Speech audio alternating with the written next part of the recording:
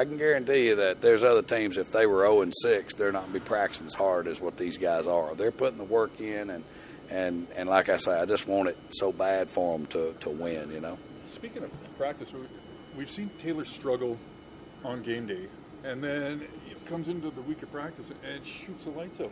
I mean, that's got to be not only frustrating for everybody involved, but I mean, where's the mix-up in translation? I wished I had that answer, you know, because like I say, I mean, those first 2-3 weeks of camp, he's as hot as anybody I've ever seen delivering the football, you know. Now, he is missing two guys that have size, that have the big catch radius, that type thing, that, you know, and so he is missing two of them, not just one right now. He's missing two. So, and they'll be back soon. But like I say, I mean, and we've had some drops. You know, he's had some balls that he delivered that ended up on the ground that, you know, that we need to come up with. So it's a combination of the two. Because it wasn't his best performance, obviously. But what do you tell the kid coming into this week? Well, he's just got to, you know, it's kind of like myself, you know, very similar to myself. I mean, he's going to get too much credit and he's going to get too much criticism, you know, and he's got to make those throws. I mean, the out route and cover zero, if he delivers that football, we've got at least a first down inside the 5. And,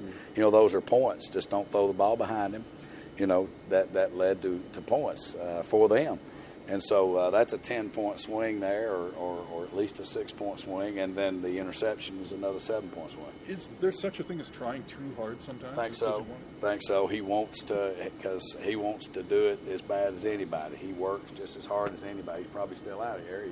He's probably still out here, right? I mean, he's here early. He stays late. He watches film, as do all of our quarterbacks. But you know, he's just got to, you know, let his talent go and make sure that he's going through his proper reads that Jay, Jack, and Matt come up with, and just put the ball where it's supposed to be. Was there any question in your mind about potentially making another switch at QB for starter coming into Well, this week, you know, there's been a lot of, you know, when you're 0-6, there's a lot of discussions that are had about a lot of positions, and so yes, I mean, it's been something that you can't hide from, and he understands that. I mean, he's a pro. And I've talked to our coaches about, you know, hey, we've got to do our part too, because it's not just the players, it's coaches as well.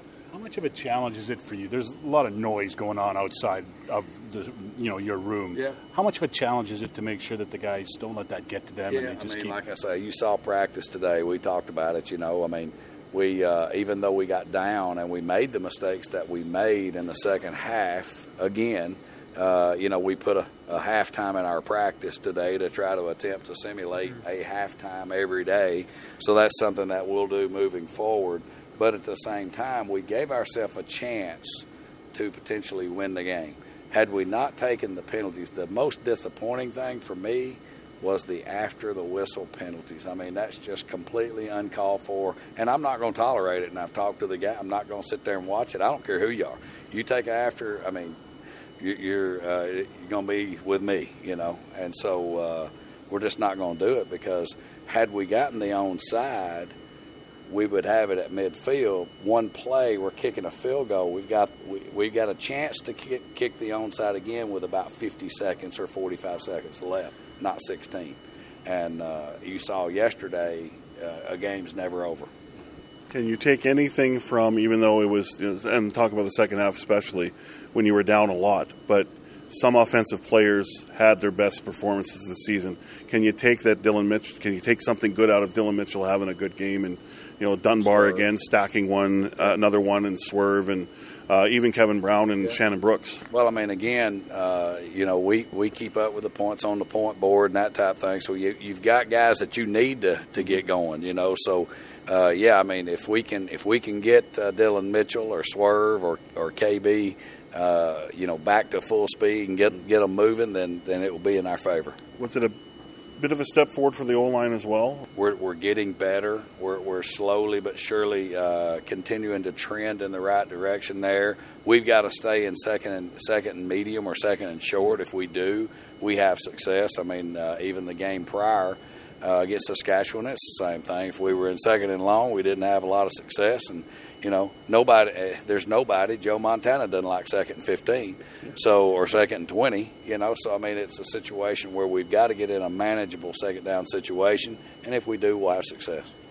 I know you had issues your first year in Saskatchewan, I think. But have you ever been through a stretch like this in your coaching career? And, no. How are you doing? This is a road less traveled for me. I've never been in this situation. I mean, I was at Alabama, unfortunately, and we had a tough year. We were 4-7, which was not common for the University of Alabama.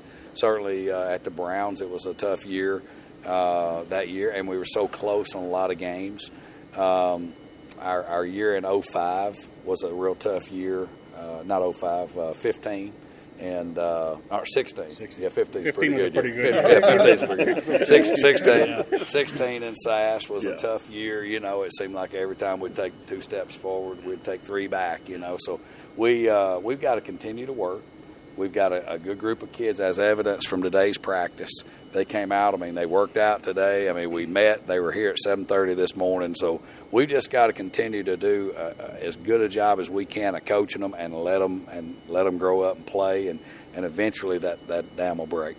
Chris, we've seen a lot from Winnipeg over the last 3 seasons, but we also saw last night they're far from indestructible. I mean, you have them a couple times coming. They're an awful good football team. Number one, it starts with the quarterback position. Zach has, he's grown into who he's become. I mean, he throws on time. He can move around. He's as accurate a thrower, on the move as in the game.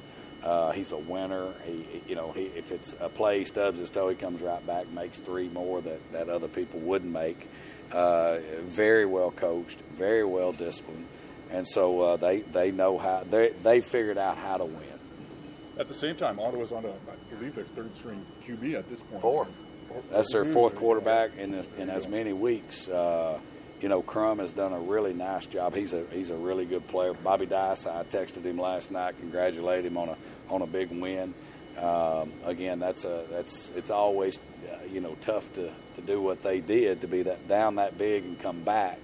And we were close to doing that the other night, but we didn't finish the deal. It's got to be a source of inspiration just to see. I mean, teams are at the top, some teams are at the bottom, but they still play the game. Yeah, well, I mean, again, it's still a lot of football left to be played. We're 1/3 of the way through our season, and we've got to continue to they pay us to come here and play winning football. We've got to keep working. Can I ask you just quick about 92? I mean, it seems he's climbing up the charts as quick as anybody. Yeah, he's a really good player. A good friend of mine is his trainer in South Florida, and he called and said, "Man, I've got a guy that his mama's Canadian." And so I said, "You got to be kidding me." He sent me the film. I'm like, "This kid, his mama's Canadian? Are you sure?" And yeah.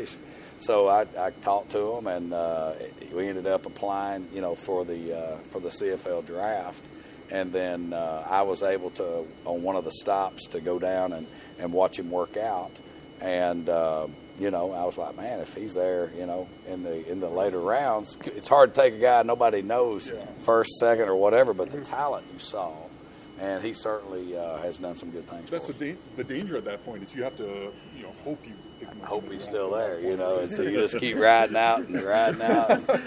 You mentioned yesterday, that's a pretty entertaining day of football yesterday, for this league. Oh, there's no doubt. I mean, I watched both games all the way through.